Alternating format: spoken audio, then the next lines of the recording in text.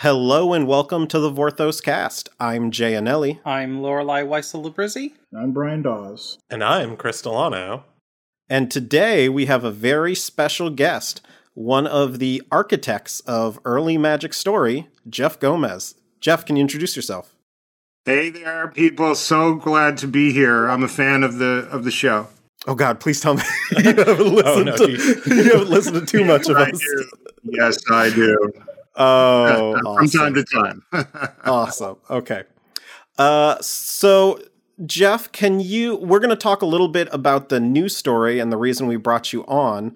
But can you talk a little bit about who you are and what you do? Sure. Hello, everyone. Feel free to connect with me in any way you like. My name's Jeff Gomez. I'm the Chief Executive Officer of Starlight Runner Entertainment. One of Starlight Runner's very first projects was to be the company to take in money when I freelanced. And one of my first freelance jobs was the Magic the Gathering storyline. My current job is that of producer, and essentially my job is to work with these big entertainment properties, Hollywood properties, video game properties, and help them flesh out their universes and help those universes to operate in concert across multiple media platforms. So I'm kind of a transmedia storyteller. I've invented a few universes that have met with some success. And I've gotten to work on some amazing ones, like Hot Wheels universe and Avatar, Pirates of the Caribbean, Transformers, Teenage Mutant Ninja Turtles, Men in Black, just many of them, Spider-Man, and so forth. So nice. I'm like a super professional nerd. That's what we like to hear. That's what we like to hear. And the reason we have you on here is because one of those properties was Magic the Gathering. So let's talk real quick. So we had a brand new story called The Education of Ulf, but the story's not the big note about the story isn't this pretty bad Tolarian student, bad at magic, named Ulf. It is about what he gets involved in. So Ulf is not very good at magic. What he is good at, however, is research. So he gets assigned by one of his professors to look up a book, to do research on Corondor, which is, well, first of all, since we have you actually here, Jeff, is that how you say it, Corondor, since you're the one who... That is the exact pronunciation. Oh my God, that's Jay surprising got for pronunciation me. correct on the first try. I'm a little amazing. surprised. Blasphemy. That's amazing. So the book has a secret about Solkanar, who in current Magic Story may or may not have... kind of taken over Corondor and kicked the Carthalians, who we've talked about on at length in this podcast, kicked them out. But as he discovers this secret, Phyrexian sleeper agents start revealing themselves all over the academy. And Ulf essentially has to run and hide until this beefy elder Fabio model guy shows up with his sword foe cleaver and saves the day. And rescues Ulf, sends him on a mission while he finishes off the sleeper agents and the nefarious being behind what happened in the academy. Another planeswalker you might know named Gaedrone Dihada, although typically she's just referred to as Dihada now. That's her planeswalker type. And it's revealed at the very end that Dihada baited, essentially... set up this whole scenario to bait Jared into showing up and getting back involved in the Corondor stuff, which definitely doesn't sound like something she would do. Sarcasm is biting. Lure someone with a book that will convince them to go on some sort of quest. Yeah. Oh man. Yeah. So Jeff, let's start a little bit. So these are characters that were from the original Armada comics. Can you talk a little bit about what Armada was and what like the environment was for the story at that time? Sure. And this is kind of going to be an info dump, so jump in and help me clarify along the way.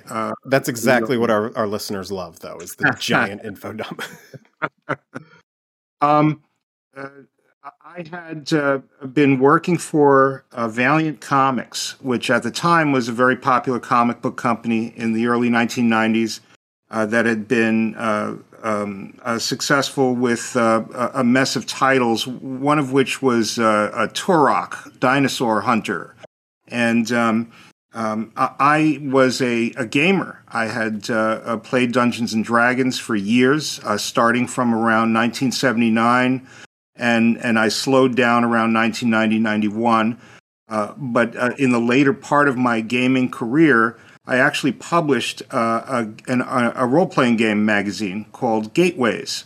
It was self-published, but it got picked up nationally in bookstores and hobby shops. And Gateways was special because we paid attention to all kinds of role-playing games, not just Dungeons and Dragons. And so we had fans. Some of them were Richard Garfield and Jonathan Tweet and a number of people who were involved in the founding of Wizards of the Coast. And at Valiant, Valiant got purchased by a video game company called Acclaim Entertainment, and they're the ones who did Mortal Kombat. And because I understood games and game theory, and not many other people at the company did, they were comic book people, I volunteered to kind of form the bridge between the two companies, and I chose Turok as the first Nintendo 64 video game from Acclaim Entertainment. Okay. Boy, was that successful.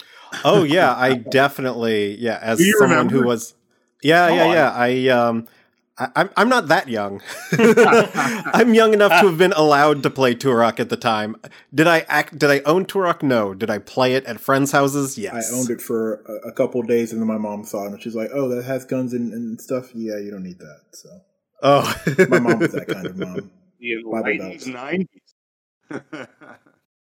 Well, the way that I adapted the story and the way that I understood what the technology can do with story convinced Acclaim that they might want me to stick around, and they asked me, well, what else is cool? What other games can we do that are not from the Valiant universe and so forth? And I said, well, there is a new paper game, a cardboard game called Magic the Gathering. And I know about it because some friends of mine created it. And what makes me think it's going to be super successful is that it's already annoying school teachers. Yep. If something pisses off a school teacher, invest in it. It's a hit. Yep. So they said, well, let's investigate. What is it? Tell us about it. And I actually put together a presentation, and they flew me to Renton, Washington, to speak with the Wizards of the Coast team. Magic was just starting to boom. So this was after the dark. They were just starting to prepare Ice Age. Mm-hmm. I don't know if any of you remember back that far, but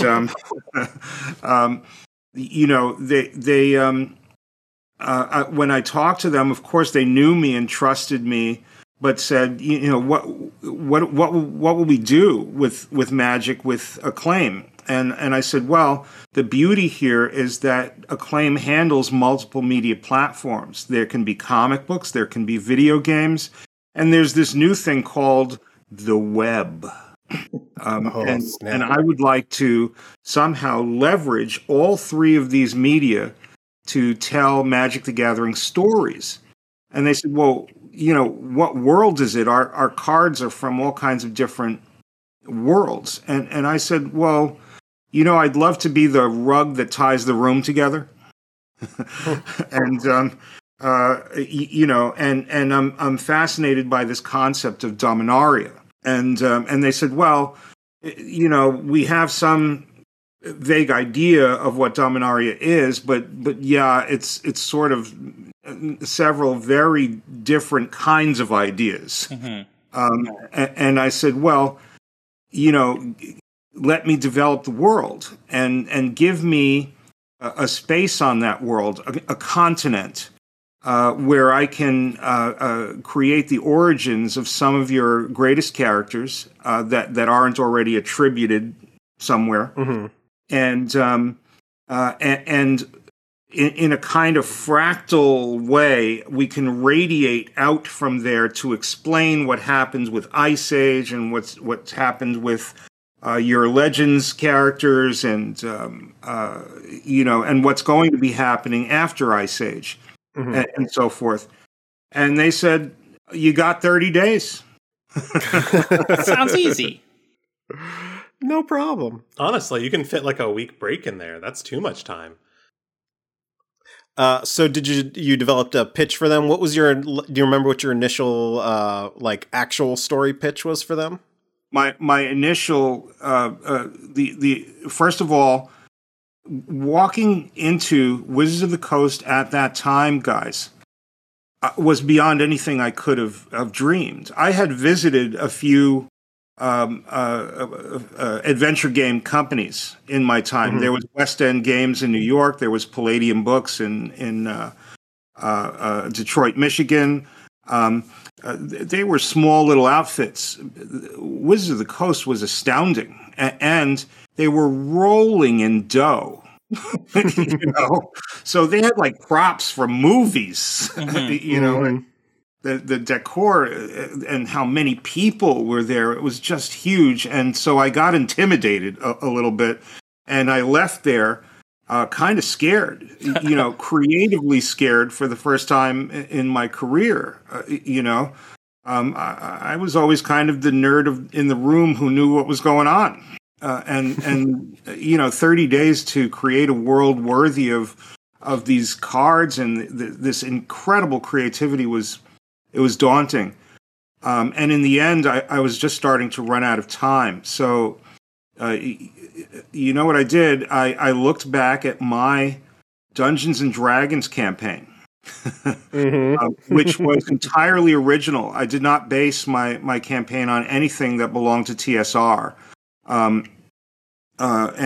Because I had studied Tolkien and I'd studied, a lot of the great ancient myths and epics and so forth. I had created my own world, and at the heart of that world was a land called Corondor. Okay. And I decided to take a giant bulldozer,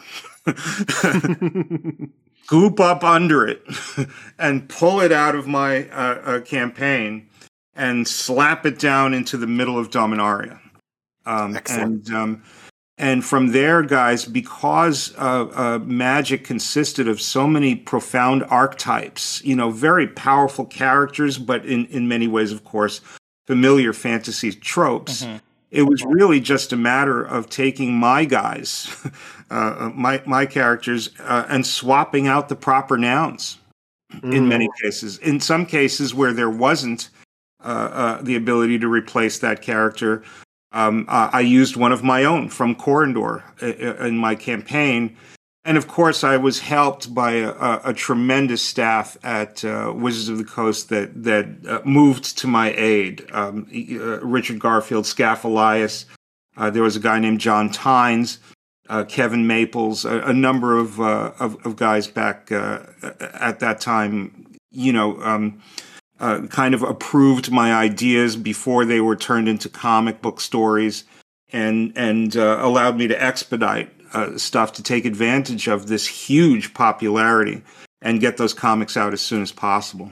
Awesome. So, what was the first comic that was published? I don't remember which storyline was the first. At Valiant Comics, they were superhero guys. So, they looked at me funny. and fantasy was a genre that had not been successful in comics. I mean, almost ever, you know? So, to tell you the truth, there was a little snickering going on. And we solicited 2 comic books. Now, it was my little strategy, personally, and entirely self-serving, that the story about Corindor go first, so that I can establish amongst the fans, you know, that this land was important and would be playing a role in these ongoing narratives. And so Magic the Gathering, The Shadow Mage was the first book, but solicited almost at the same time was another book called Ice Age on the World of Magic the Gathering, because, of course, my company wanted to take advantage of the next deck that was coming out, right? And that was scheduled to come out simultaneously with the deck. So both of those books were solicited through Diamond Distribution. Diamond awarded them Gems of the Month, and guys, they sold hundreds, plural, of thousands of copies. Oh wow!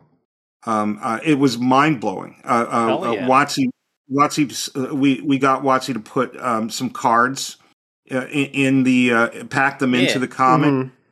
A fireball. I mean, they were common cards, but it was still cool. And they sold like thunder, man. It was great.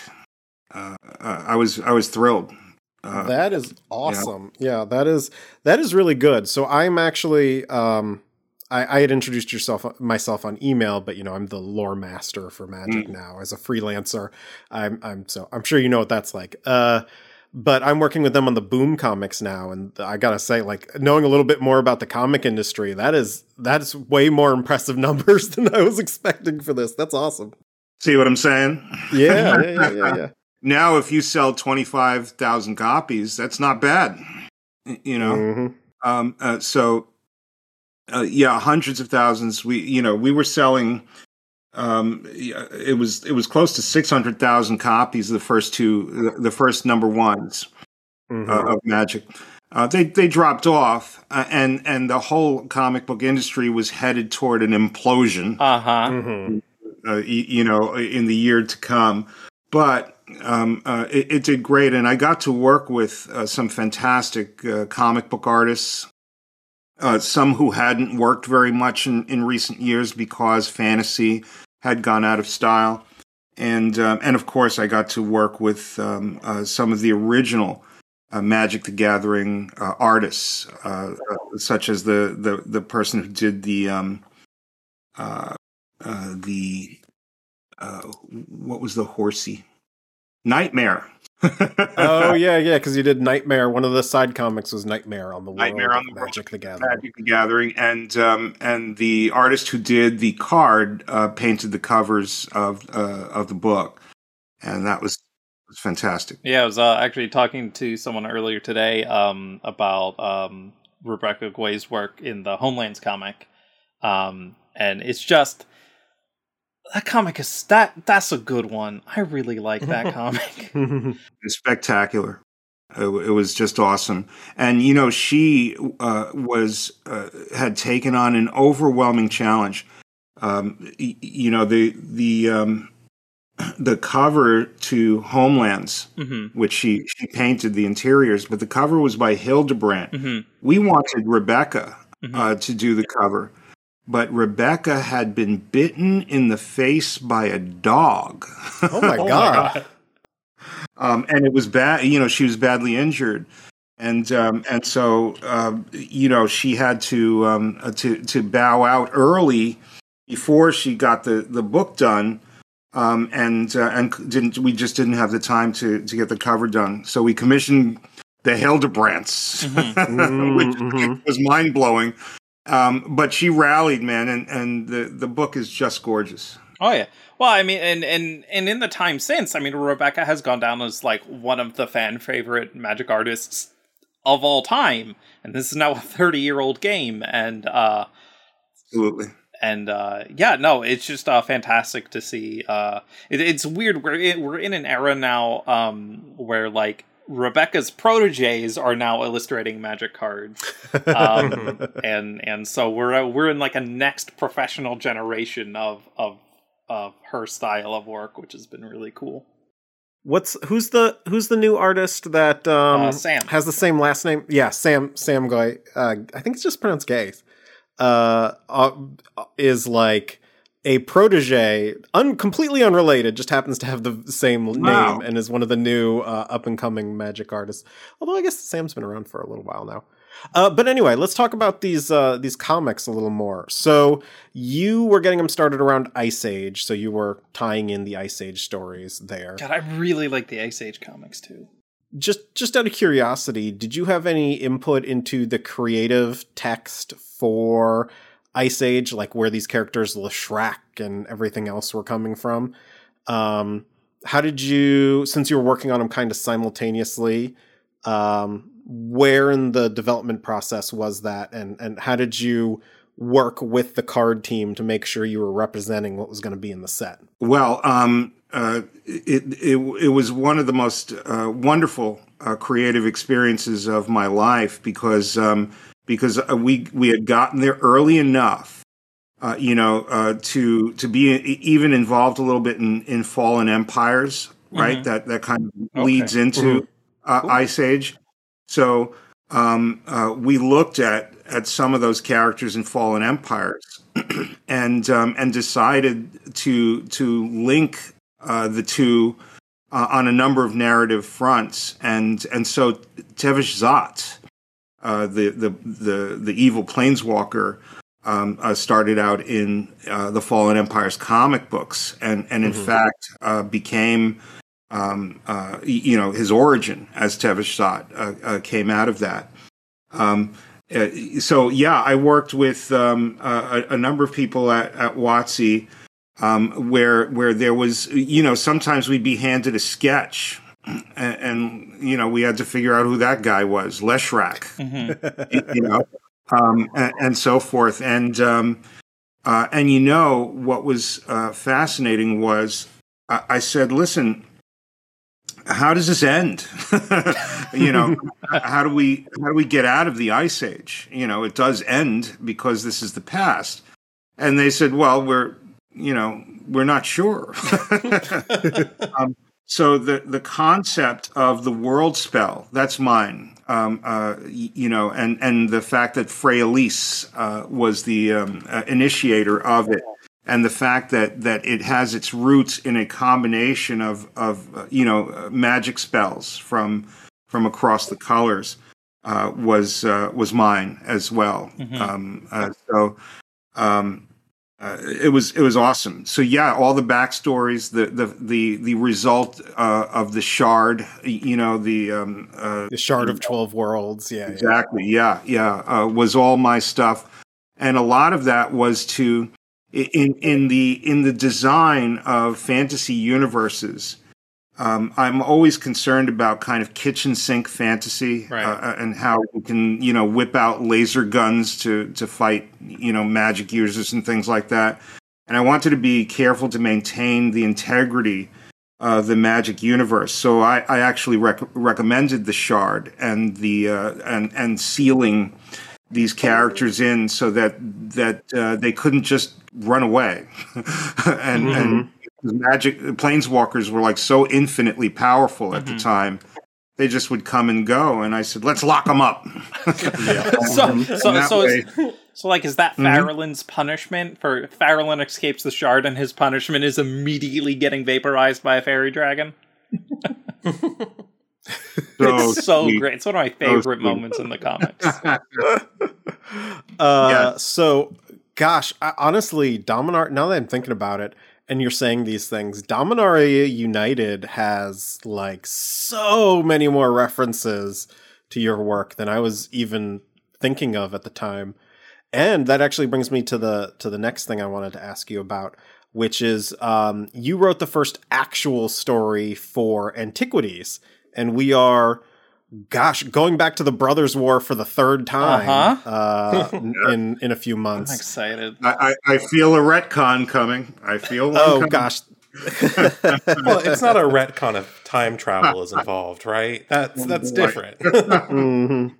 Yeah, no, I don't even want to make a joke because someone's going to post it on Reddit and it's going to be on the wiki within like 24 hours. So I'm not even going to make a joke. The only joke I made was when Seanan McGuire was talking about the Brothers War and My Hero Academia. I said, "Oh yeah, Urza's going to say, shout out Detroit Smash before activating the Silex."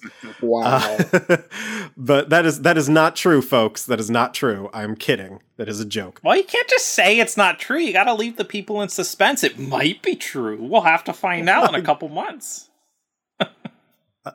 So anyway.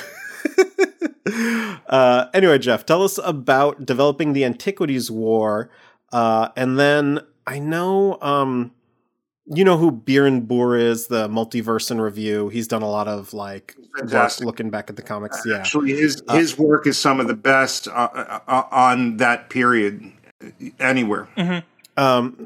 So, tell us a little bit about developing the story and what happened that. There was I think there was supposed to be like a third mini series to conclude the Brothers War. Can you tell us a little bit about developing it from the card set and then Sure. where you were heading with it and what happened? Well, in all honesty, the what was a little strange was that I was deep into building out a kind of super arc, guys, for the Armada comics, which was destined to resolve itself in a video game, Magic the Gathering Battle Mage, and that game. Now I understand it wasn't that great a game, but it sure was ambitious. That at the time it was a big deal, and so.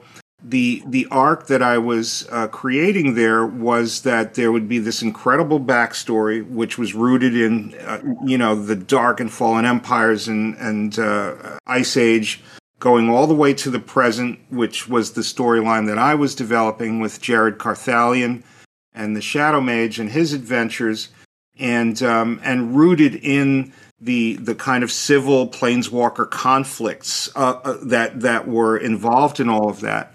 And in all honesty, the Urza and Mishra were not a part of all that, and it was so dense, guys, that like the lore of it, I found it kind of impenetrable.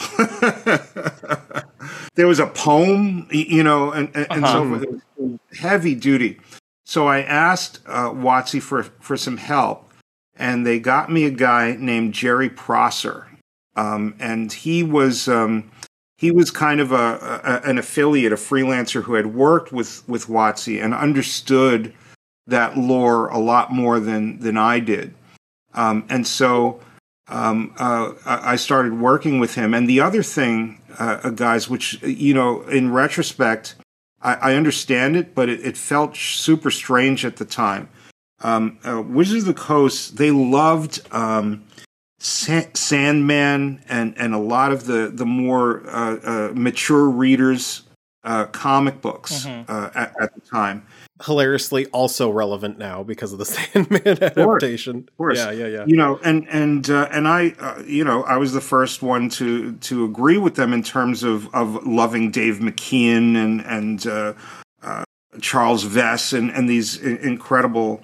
Kind of mature readers, artists, but those guys didn't sell many comic books, believe it or not. So comparatively speaking, popular comics with lots of action and, overt references to magic and the cards and things like that, that was what was favored at the company. And this stuff, they said, well, then throw us a bone with the Antiquities War and Urza Mishra, do the adult book. And so we did. And They didn't sell as well, but they're gorgeous, and I loved working with those guys. Paul Smith, Phil Hester, Tom Ryder as an inker. It's just beautiful. But they kind of functioned on their own track, separately from the main thrust of the epic narrative that I was building. The Urza Mishra War graphic novels were awesome, and I got to work with two of the greatest comic book people of all time, Bill Sienkiewicz and the inker Tom Palmer, and it was just gorgeous stuff. We did a computer graphics cover that Sienkiewicz did, and it was fantastic. And there was supposed to be a third and final chapter to it all that was supposed to lead into future WotC releases, but we were, everything got rushed, with the comic book implosion. Oh, okay. So there were a couple factors going on there, because that was right around the same time when Wizards of the Coast seemed to be bringing things more internally, like with the Mirage story and leading into the Weatherlight. Did that just coincide with because I'm looking 1996, yeah. Did that just coincide with like the comics imploding and everything along those lines? Mirage, we were headed there. We were going to do the Planeswalker War, the big climactic situation, and that was going to introduce Teferi and the characters from Mirage. Yeah, we were, and their world, their land was just west of Corondor, and on some maps you could still see how closely they were all related. Yeah, I think it's like it ended up getting put just south of Corondor, but it's like southwest. Yeah. So yeah. The Planeswalker War is kind of an ongoing joke I make on the podcast when I reference things that Wizards of the Coast drop that everyone really wants to know the ending to, and yet we'll never know. There's a couple of things in Wizards history now. There's a couple of books and novellas that were never released that we don't know what happened. So we know at the very least that Jared and Dihada survived. But that brings me to another thing. So talk to us, I should say, about the video game. So the Magic the Gathering Microprose game, if you had any. I know you worked on the Chandalar comics. Yes, I did. I wrote a lot of it. And then the video games. Let's talk about how these pivoted into video games and like what you might have had to do with the games themselves. Absolutely. There were two games that went into development at the same time. They were Battle Mage, which was coming from a group called Real Time, which was owned by Acclaim. And then there was Microprose, which had a separate license to Magic, and the format was a little different. And in terms of timing, they were roughly happening at the same time, but the Microprose one it could not take place on Dominaria, so I was crafty and wanted to figure out how I could tie it into canon. I'm a big canon guy, so how does that work? And a number of the characters and so forth crossed over and moved back and forth between Chandalar and the Ice Age story. Actually, yeah. So at the end, you had you're talking about you had Freyalise cast the World spell, and then Lim-Dûl, Leshrac, and Tevesh Szat all moved to Chandalar, which also, again relevant, got picked up years later in a different plotline that was just revealed that this one character, who also had ties to Chandalar, was Lim-Dûl. There you go. Lim-Dûl from Ice Age, yep. So did you, for the Microprose game, did you work on the story for the game itself, or like the manual connecting the stories? I kind of functioned as a creative editor, of providing them with a framework for how this fits into the greater universe, who these characters were, how they can function in the context of their story, and so forth. And they took it from there. Okay, gotcha. And what about for Battle Mage? Battle Mage was, for better or worse, my baby. Everything was leading to it. It was in terms of transmedia, it was going to show you the military campaign of the war, and the comics were going to show you the intensely personal stakes of the war and what became of the characters. And they kind of bled into each other. And the problem was that they just bit off more than they can chew. And I was suddenly responsible for creating a 500-page script for Battle Mage. And it was just so much to do in so little an amount of time. I pulled together a few other writers who had been working on the comics to help me, and Rags Morales, who was doing the artwork for the Planeswalker War graphic novels, did the artwork, most of the artwork for Battle Mage. So when you see the characters in Battle Mage, that's how they would have looked in the graphic novels. Oh, neat.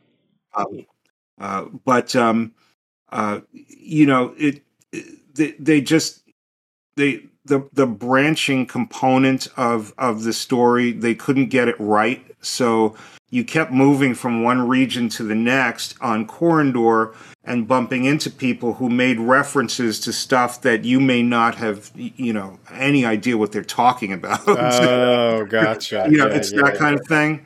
And they did some rewriting of my dialogue. My character spoke in a roughly contemporary way in the comics, and they did a lot of these and thous and that sort of thing. They fantasied it up, yeah. They fantasied it up, yeah. Even these days, we have to tell people to avoid the speech colloquialisms and just speak in modern vernacular. Exactly. See that? That was established way back in these comics.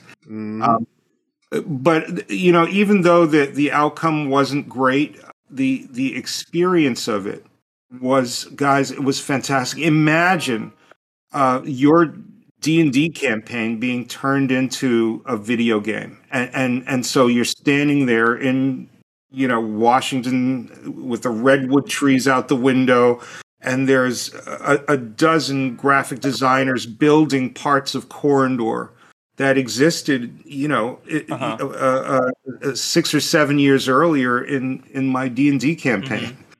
It's really, really an incredible feeling. I mean, I know a fraction of that feeling because one of my D&D characters does exist in a flavor text from the D&D set that came out last year. There you go. When we were working on that set, our coordinator was like, "Hey, everyone, talk about your D&D characters because we're gonna need names for flavor text quote attributions, and I'd love to just get your characters into the set."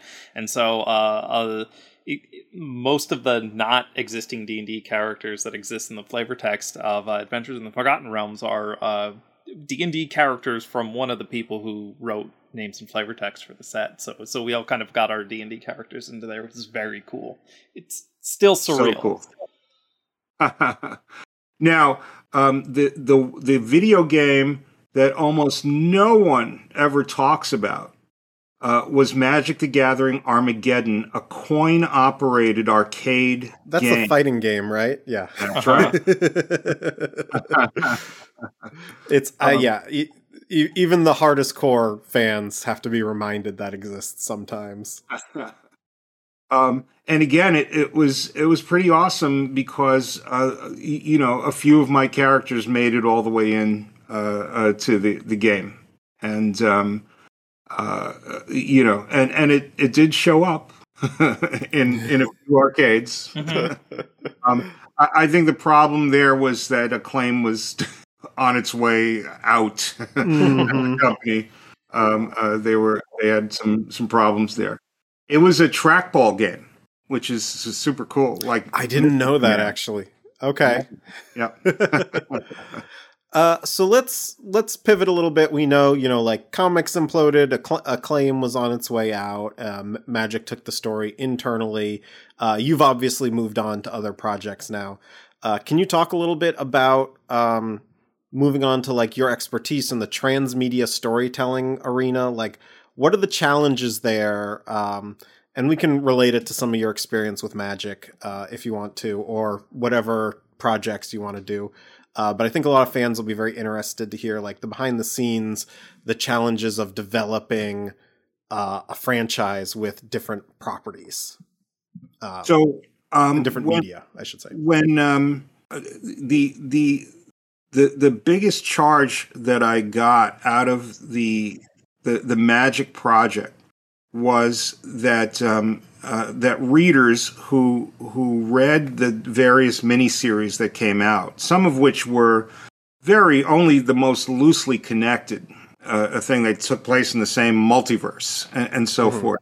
But I'd really work hard to drop little Easter eggs, little tiny allusions, even if it was in the text at the back of the comic book or something like that would make a fan realize that there was a greater plan, that there was a schematic to this universe. And then I still had so much lore left over that I asked if I could have an intern create this thing called a website so that I could just dump lore on the site. Mm-hmm. And Acclaim said, as long as it doesn't cost us money. I don't know what that's like. Do you know that the server crashed with so much interest in those characters and that lore? They didn't know. It was tens of thousands, then hundreds of thousands of clicks onto that simple page with a MIDI, a little musical MIDI, and a map of Corridor. And so the communication with the fans, the ability to use email to get fan feedback, the fact that there was a website, comic books that were interconnected, video games that were interconnected, it convinced me that you could walk away from that, approach another company and say, hey, let me design your transmedia universe. Let me design a story world that doesn't repeat itself one medium after next. Like, here's the comic book of Star Wars. Here's the novel of Star Wars A New Hope. Here's the movie Star Wars A New Hope. That's the way it used to be. What if each medium told you a story that leveraged the strengths of that medium, and when you used your own mind to put things together, it worked. They snapped together like a puzzle. That was awesome, and I found myself with that kind of approach, and I formed a company called Starlight Runner in 2000. Just a couple of years after the last Magic came out, and I started to talk about it to the press, to anyone who would listen, conferences and things like that. And we got a call from Mattel, and Mattel, one of the people running Mattel at the time, had been at Acclaim Entertainment, and she said, "Hey, can you do that thing that you did for Turok and Magic the Gathering for Hot Wheels cars?" And that was cool because there was no characters. There were no storylines behind those cars. It was just a bunch of die-cast metal cars. So I said yes. And I dragged out, believe it or not, another D&D campaign. It was called Global Run 2020. Because I use Dungeons and Dragons rule system for all my role playing games, and this was about a race around the world. a la Speed Racer. Mm-hmm. And I just dug that storyline out and started plugging Hot Wheels cars into it. and it worked. There was an animated series, 36 comic books, all kinds of special doodads, video games. That intellectual property ran for 10 years. It was on Cartoon Network. Oh, that's so fun. As a series. And I produced and co-wrote that series. And that really kind of cemented my reputation as somebody who could do weird stuff like that. Mm-hmm. Nice. Which you don't realize how strange that was. It was an alien concept to design something that operated that way. I think the only other people who were doing it that way were the Lego. What was the Bionicle? Mm-hmm. Oh yeah. Mm-hmm. Bionicle was doing that. That's the one transmedia thing I didn't do back then.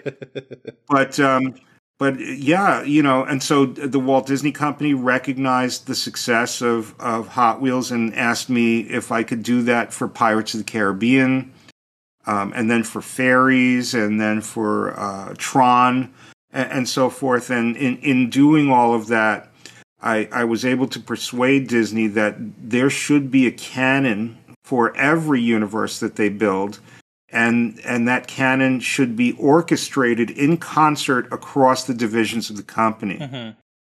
And guess what they're doing today? Yep. Oh, I'm not taking credit for the Marvel Cinematic Universe, but I take a little credit for the mentality that allowed them to embrace the approach that the Marvel and the Star Wars universes are taking.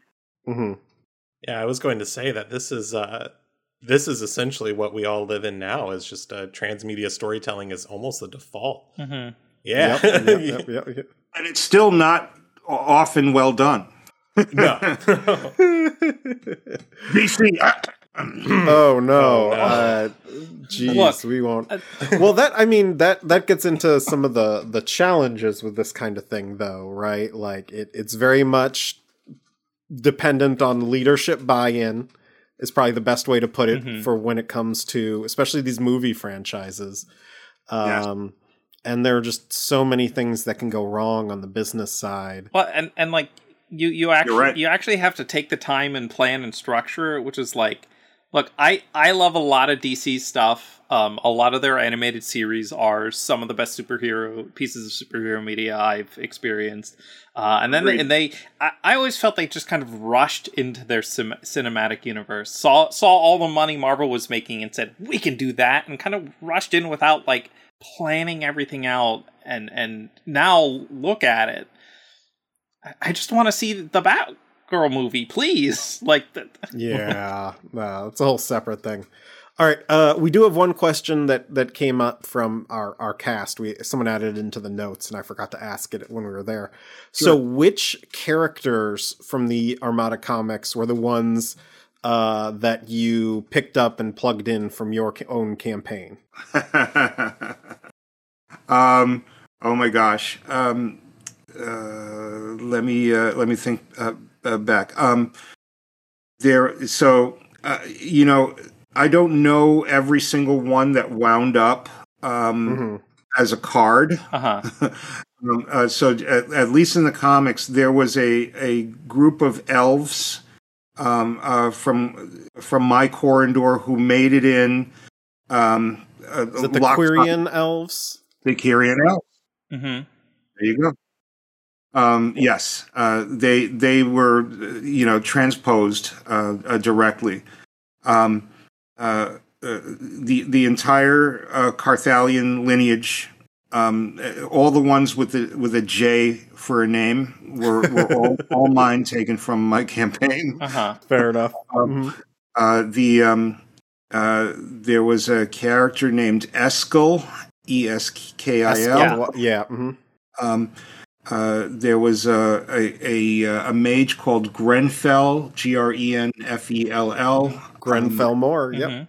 Yes. There you go. I just put together like a Carthalion family line thing that I tweeted out, so I remember him because he was like Jared's grandfather, I think.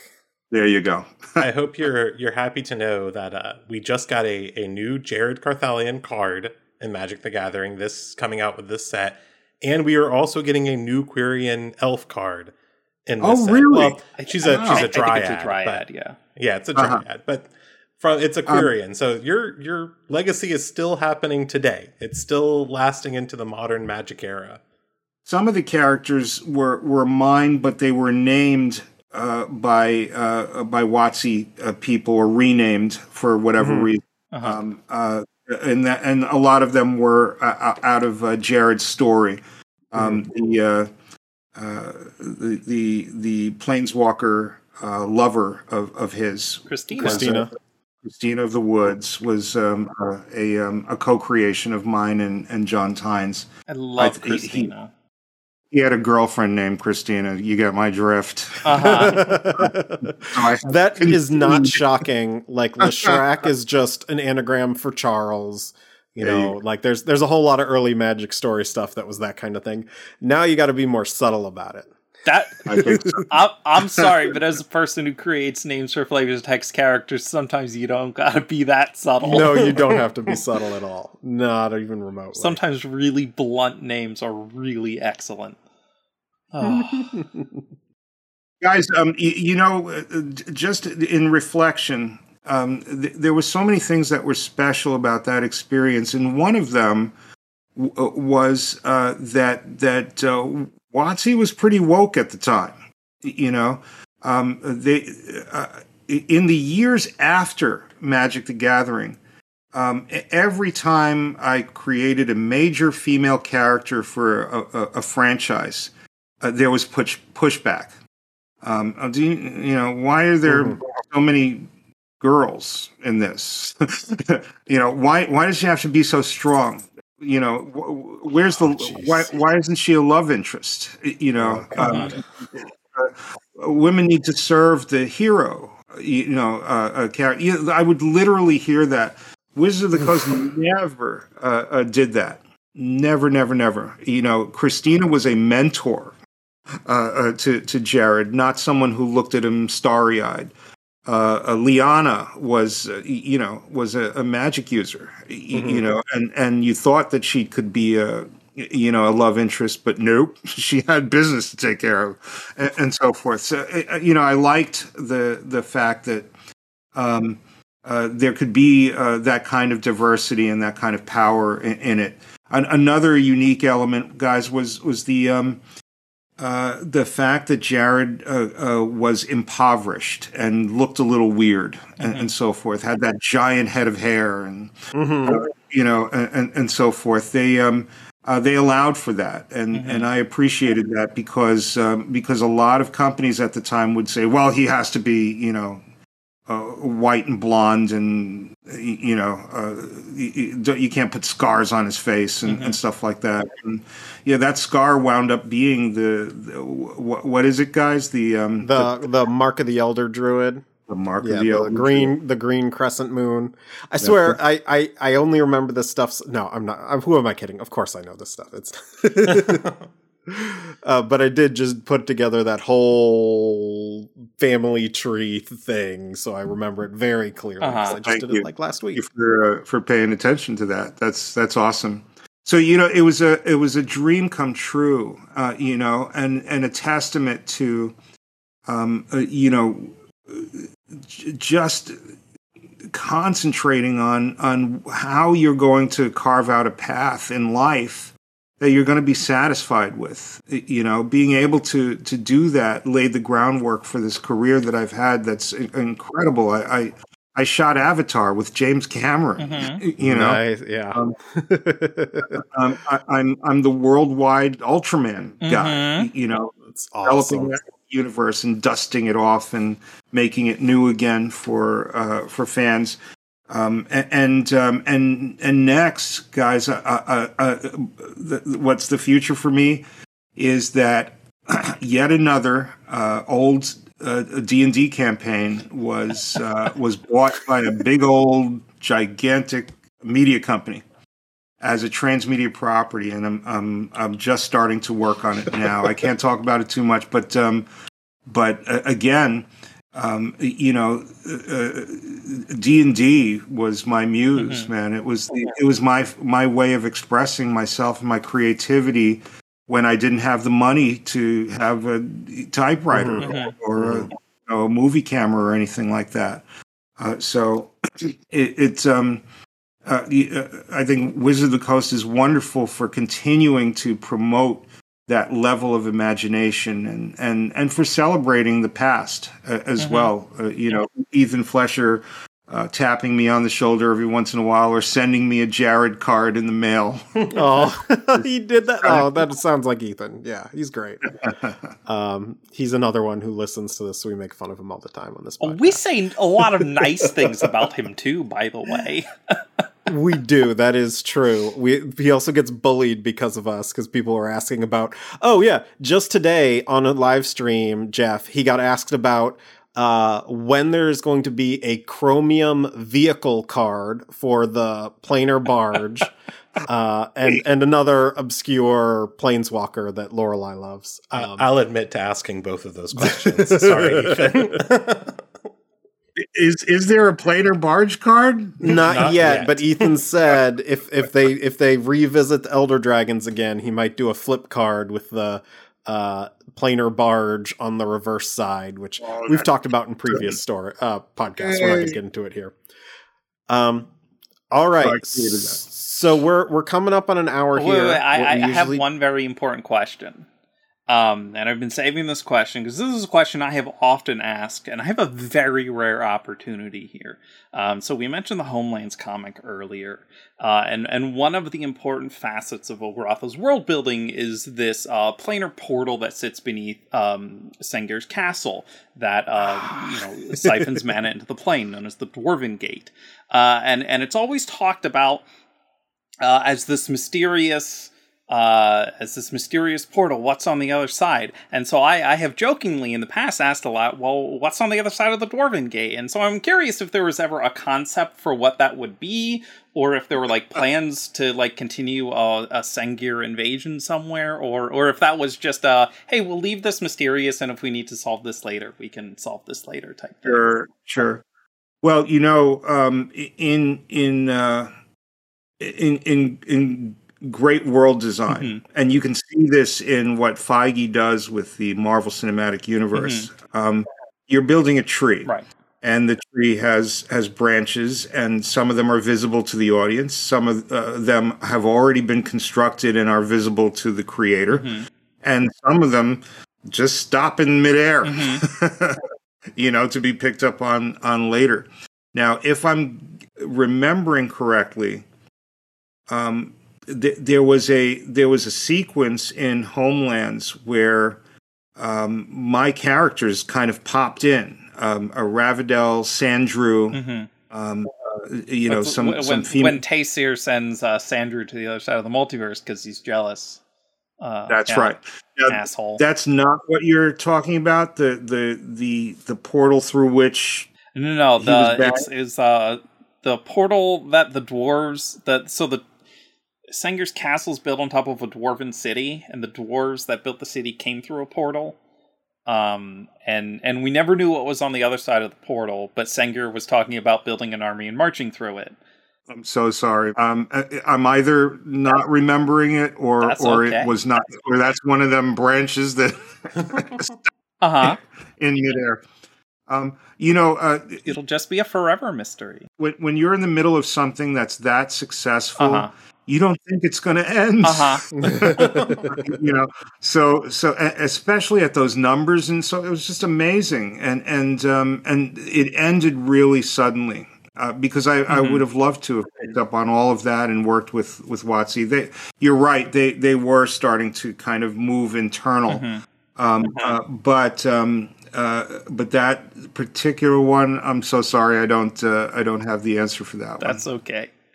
That's all right. That's one of those obscure questions that we ask every early Magic person, where does the Dwarven Gate go? Because that was kind of the first breadcrumb breadcrumb left behind that just hasn't been answered in 30 years. Mm-hmm. So. Well, we used to be asking who the Raven Man is, but now we know that answer. Okay, so. Yeah, we asked who the Raven Man was, and then we constructed an entire theory about why he could be Limdul, and now that's just real, and that's weird also. And then I got hired at Wizards of the Coast, and I told everyone I knew who he should be, repeatedly and incessantly, and then they came to me one day and sent me the outlines for the side stories, and one of them was, and Liliana will learn the true identity of the Raven Man, and I was just like, yes!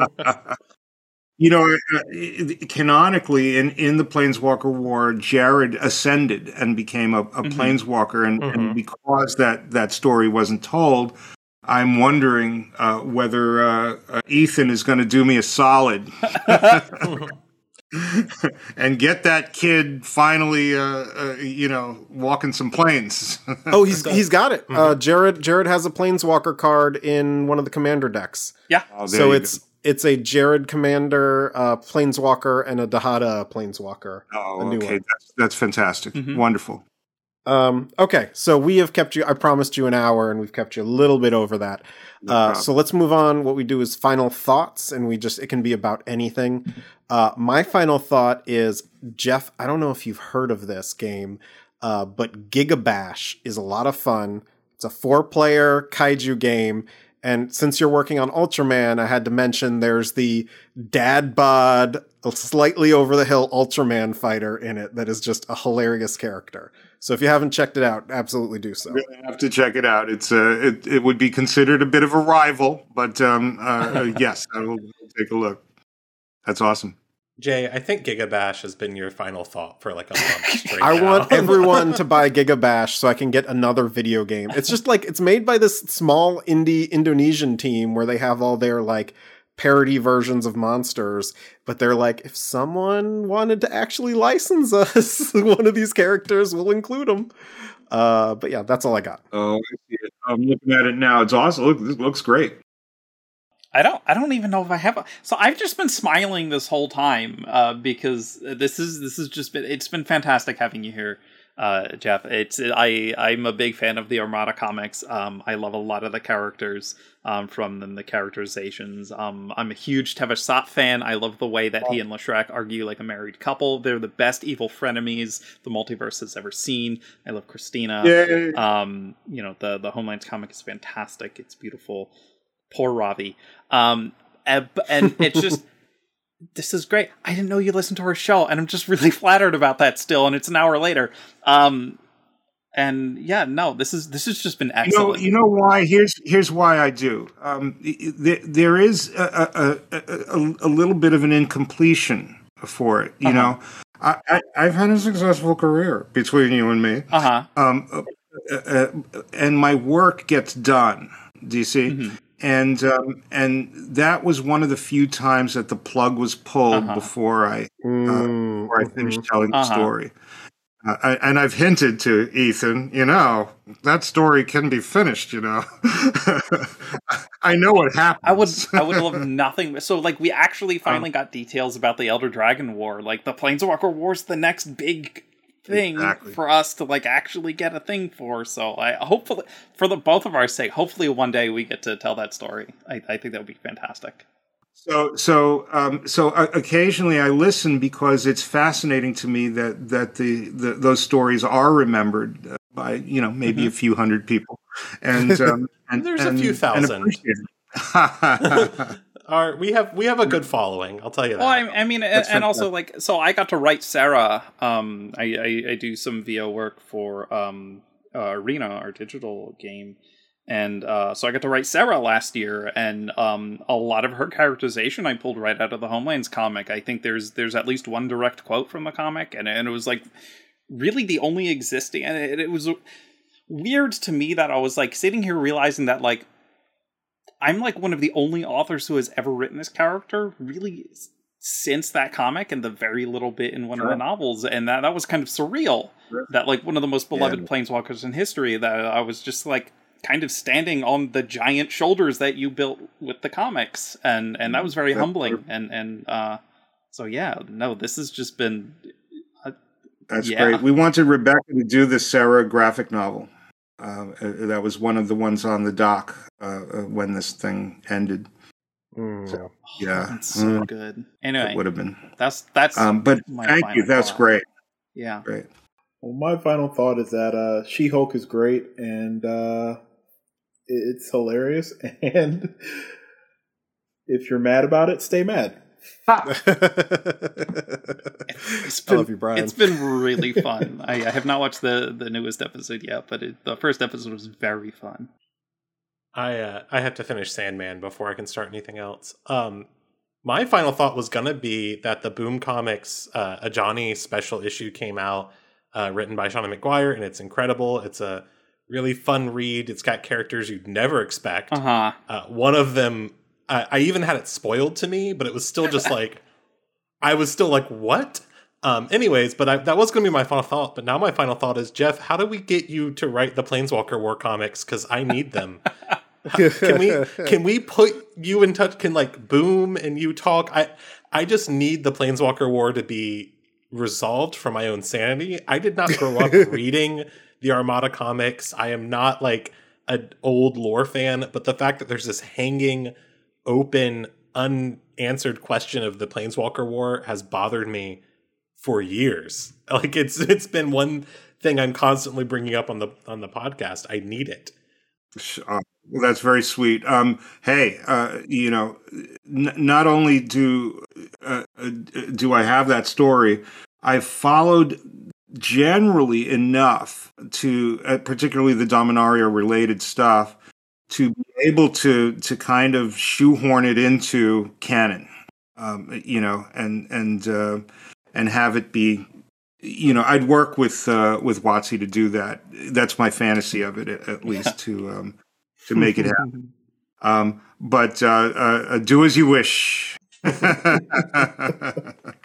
That's great. To that end, it's at Jeff_Gomez is my Twitter. You can find me on LinkedIn if you want to connect professionally. I talk about my professional work on LinkedIn. Jeff Gomez, it's easy to find, and I'm on Facebook because I'm old, and there I mostly talk about Ultraman and personal stuff and so forth. Great, that was good. That did the good segue into the part that I didn't have to do the segue into. Thank you. But yeah, once again, thank you, Jeff, for coming on the show. This has been fantastic. Listeners out there, I hope y'all really enjoyed this episode. And if you want to support the show and keep us airing episodes so we get to do more cool stuff like this, you can head over to patreon.com/thevorthoscast. Everyone who supports us there gets access to our Discord community, where Vorthoses from around the world are getting really excited about Dominaria United coming out soon. I believe the full... By the time this episode's out, we'll have all the cards, and then in a couple days, I think, is the digital releases, and then all that. Yeah, so that's coming out very soon. That's very exciting. Like Chris mentioned, there's a new Johnny comic. We're going to have the next... mainline Boom comic out soon. So there's just a lot of fun stuff to talk about. And for the people who want to get involved in some more close and personal activities, we do have a higher tier where you can be a live listener when we record our episodes, which usually happens around 7 p.m. on Eastern Time on Thursdays.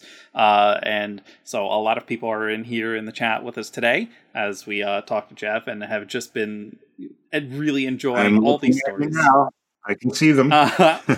And, so it gets you access to some conversations that happen before and after the show, gets you the episode a couple days early, and you get to hear a lot of cool stuff and have a cool, unique experience. So, we want to thank everyone who supports our show.